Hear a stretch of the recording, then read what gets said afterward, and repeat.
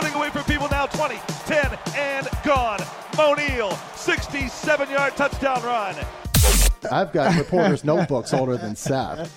Soaring through the air, high-flying Slovakian. Fonte was always soft. Can't win on the road, they say. DeVito, pop pass, end zone, touchdown, and the ball game. DeVito, in relief, wins it for the Orange.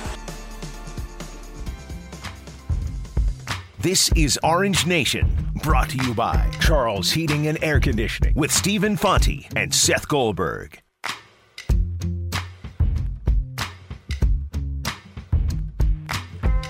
Welcome into Orange Nation here on a Wednesday afternoon.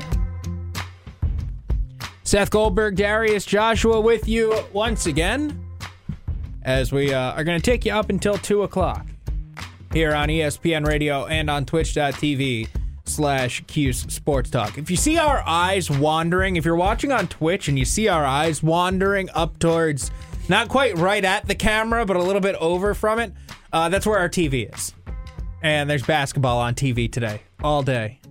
And we might be paying attention to Clemson and Miami as this show moves forward. Research. Yes, that's exactly what it is. It's for when Clemson and Syracuse meet in the ACC championship game on Saturday night. But you know, let's just start here. I just said to you before the show started, man, I wish Syracuse was playing at 2 o'clock this afternoon. It would be a lot easier. It would be so much nicer just from our work perspective. And I know that a lot of people out there are probably listening and saying, yes, but at 2 o'clock, we're at work. You're right. You are. And it's true. I mean, I can't really do much about that, but I can say that, you know, for the TV, it would make a whole lot easier getting those highlights on at 6 o'clock or even at 11 o'clock. And, you know, we wouldn't be in the office until 1 o'clock tonight. So 9 o'clock. Selfishly, the 2 o'clock tip would have been nice. 9 is the worst time for TV highlights. Generally, just because obviously you're late and now you're getting out of the arena later. You're obviously the last game of the day. So, you know, right now, I imagine that the SU team is, if not, you know, shooting around somewhere, they're getting lunch, getting ready for a little nap action. I think a nap sounds great. And then, you know, they'll wake up at some point, eat a little dinner, and then play the game. But, 2 o'clock's a lot easier. It wraps up around 4, and plenty of time for the highlights at 6. Yep. Plenty of obviously, you're ready to go for 11. You would have your report from Mario. You would have your player sound. You would have everything ready to go for your 6 and 11 o'clock news. A lot of that's going to come in around like 1 o'clock probably. Yeah. A lot later. That's tough. That's tough. But here we are complaining about sports. Yeah, exactly. We're complaining about that we have to watch sports. I don't think anybody is going to have any sympathy for us in that regard. That being said, it's going to be Carolina tonight. We knew it was going to be Carolina tonight. Became pretty clear early, too. It became very clear very early. You knew that was going to happen. And, you know, if this team is, you know, I'm not saying that this is what they are at this point, but if this is close to what that Carolina team is, they'll win. They'll win tonight, and they'll give Duke a pretty tough challenge, I would think, tomorrow. Yeah, you know what? When you mentioned it like that too, like it would be Louisvile actually who they play. North Carolina. Sorry, Louisville. That's what threw me off for a second. Yeah. Sorry. Duke has right. as I predicted, Duke has the matchup with NC State, in which they'll get upset, of course. Oh, right. They're on the complete opposite side of the bracket. I had all my seedings wrong off the top of my head. But still, the ACC would love to have Duke at UNC in the championship game. Of course, that's a seller, and I guess that's the larger point. Like, this UNC team, the way they are currently constructed, the way they are currently playing, with everybody back, with everybody at full strength, they're a dangerous team. And I don't know that they are dangerous enough to go win the whole ACC tournament. I don't know that they're dangerous enough to get to Saturday, but they can knock somebody off. They can make it uncomfortable, and they can make a run further than your typical 14 seed does. Yeah, and obviously for Syracuse, when you think back to a couple weeks ago when they played inside the Dome, didn't look pretty. Was not great. Last night, the kind of thing that I was even more worried about happened, where you knew Garrison Brooks coming in to a potential matchup was going to be pretty good. You know Cole Anthony and who he is, and obviously what he did inside the Dome. He didn't even play that well last night, but Brandon Robinson was great. And when you add a third element to it, a third option for a UNC team that's already got pretty good talent, just had a rough season, it kind of makes it even more challenging for Syracuse when it comes up to another rematch with a team who historically, obviously now 9 straight losses to them, they've not played well against. Right. They have not played well against this Carolina team. They haven't beaten them since their very first go-around in the ACC. Back in 2014, Tyler Ennis, CJ Fair, Jeremy Grant, that whole team. That's the last time Syracuse beat a UNC team. That includes Final Four. That includes ACC tournament. They just have not played well against this program. And we saw it again in the Dome, 11 days ago? Yeah. That was a beatdown. That was a thorough beating that Carolina levied on this Syracuse team. They went out and Carolina did what I don't want to say what they're expected to do, because I don't know that they really are expected to do that given where they were with their injuries and players coming back, but they did what you kind of thought they could. They get Cole Anthony back, and he plays well. They get Garrison Brooks, the help, and he plays well. Armando Bacot didn't even really play in that game, but it didn't matter.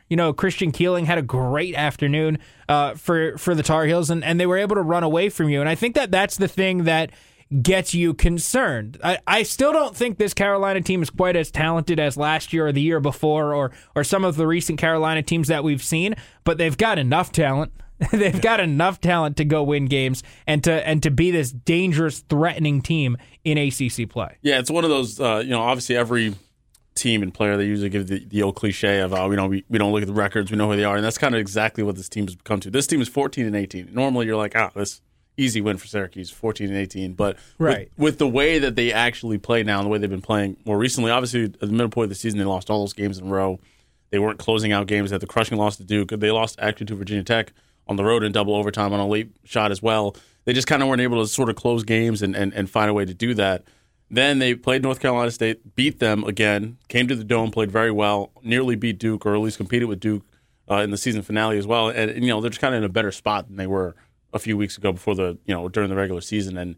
And the Keeling point you mentioned, that's kind of what I was thinking about, where that was a player you didn't expect to do much. He could have had more points than he did. He's taking a lot of deep twos, and he just played well enough against the Orange. And that's kind of what Robinson can do. He played well in that game in the Dome as well. But when he had 17 last night, you know that he's kind of shooting well, had that nasty step back at one point as well. So yeah. The team is playing well with a lot of confidence, and things are obviously feeling better for them now than they did, mid-February, early February. I'm curious what you think of this, because I thought it was kind of a funny idea. But I saw a tweet something to the extent of, and I don't remember the specifics of it. It was something to the extent of North Carolina is winning by 20 with 8 minutes to go, or with 5 minutes to go, whatever it was. Why are Garrison Brooks, Bacot, and Anthony still on the floor? And I kind of, at first you're like, why are they on the floor? And then I was like, wait, this is like the 10th time they've played together. It makes sense for them, like they weren't running the score up on Virginia Tech last night. I didn't feel like they were purposely out there just running up the score on them. I thought that last night they were like, well, this is just an opportunity to get our guys rolling. And yeah, we might have to play 5 games in 5 days. If all goes well, we're playing 5 games in 5 days. But let's not worry about that. Let's make sure that these guys are together enough that we can give ourselves the opportunity to play 5 games in 5 days. And with the way the season had gone, you really want to, in Williams' case, you really want to secure that win. You want to make sure it's really there's no chance that they actually have to come back. You want to make sure that everything is kind of in control. With 8 minutes to go, UNC was up 12. With 7 minutes to go, they were up 20. And you kind of feel like it's in hand there. But it's kind of odd to take out all your starters with 7 minutes left in the game. In a game where obviously nowadays there's a lot more 3-pointers out there. A lot more 3-point shots, taken by teams, and Virginia Tech. Obviously, Syracuse fans know how well they can shoot it and how well they did shoot it inside the Dome. So it wasn't until I think around the 4 or 3 minute mark or so he actually took out all of his stars, and I think that's fine. I think in an ACC tournament game, you're trying to make sure things happen. You're trying to make sure you get the win. Exactly, it's important to just secure that, and then you worry about the next day. You worry about day one, and then the next day after that. Right. You don't have 5 games in 5 days if you don't have win number 1. Yeah. You don't get that opportunity if you don't get win 1. And so I think that's, ultimately that's probably what it was. And also, again, they've played 10 games together. So you probably want to get them maybe even a couple more minutes than you might normally do, in those kinds of situations. I'm looking up at the TV again, and I see Chris Likes. That too. I did notice that. I see Chris Likes. He's got that Rip Hamilton mask on. I am surprised. And, I don't really... I don't know. I don't really get it. I think he came off the bench. He did not start in the game, it looked like. Did not play on Saturday against Syracuse, but comes in now, and Miami's going to give him a run. I don't know what are they hoping to get out of this. What turned into an eye-nose laceration is now him playing. Right. Which is unexpected, because when you hear that, you're thinking like, oh, he can't see, but his eyes look all right. It looks like he's wearing that mostly because he must have, precautionary. Yeah, messed up his nose in some way, and obviously for him, he's an older player. You're trying to win, and if he's ready to go, you put him out there. He's a leading scorer. Makes sense in that aspect. Coming off the bench too, it looks like he's pretty much off full go here. Who knows if they're on a minutes restriction or not? But I'm interested. I'm surprised to see him out there. I thought he was done for the year, but here he is. I probably would have had him done for the year. Like, you're not getting anything out of winning a couple of games here if you're Miami. They'll feel better about it. Send out your seniors like DJ Vasiljevic. Send them out a little while. Like, obviously, Brandon Childress, he really wanted to win yesterday as a senior for Wake Forest. They look like they kind of had that game in hand. Pitt, Justin Champagnie. Champagnie was ridiculous. ended his career at Wake Forest. Champagnie was absurd in that game. And what's funny, too, is you look at the way the ACC Network kind of covering that game heading into it, they were really hyping up Wake Forest. They were showing a lot of Brandon Childress' dad, Randolph Childress. They're showing a lot of that stuff in it, kind of setting up for the storyline of, now his son's at Wake trying to lead them to a ACC, and it just trying to lead them to happen. an ACC tournament win. Yeah, it just didn't happen. A win. It didn't happen. No, it did not. Let's do this. Let's break here. Let's take a timeout. We'll come back. We'll talk about Syracuse going into this game, because I think that there are some interesting factors for this SU team. We can be down on them. We can look at this team and say, well, we don't really think that they're capable of doing too much as far as making noise in the ACC tournament, but there are some interesting factors. Cole Anthony didn't play particularly well last night, and if he's going to play like that, maybe Elijah Hughes has the game that Cole Anthony had first time around. I'm going to go on a limb. I don't think Cole Anthony's going to hit 7 threes tonight, but you never know. Exactly. And maybe Elijah Hughes plays a little bit better, and tonight could be a little more interesting. Yeah. So we'll talk about that when we come back here on ESPN Radio and on twitch.tv/Q Sports Talk. This is Orange Nation.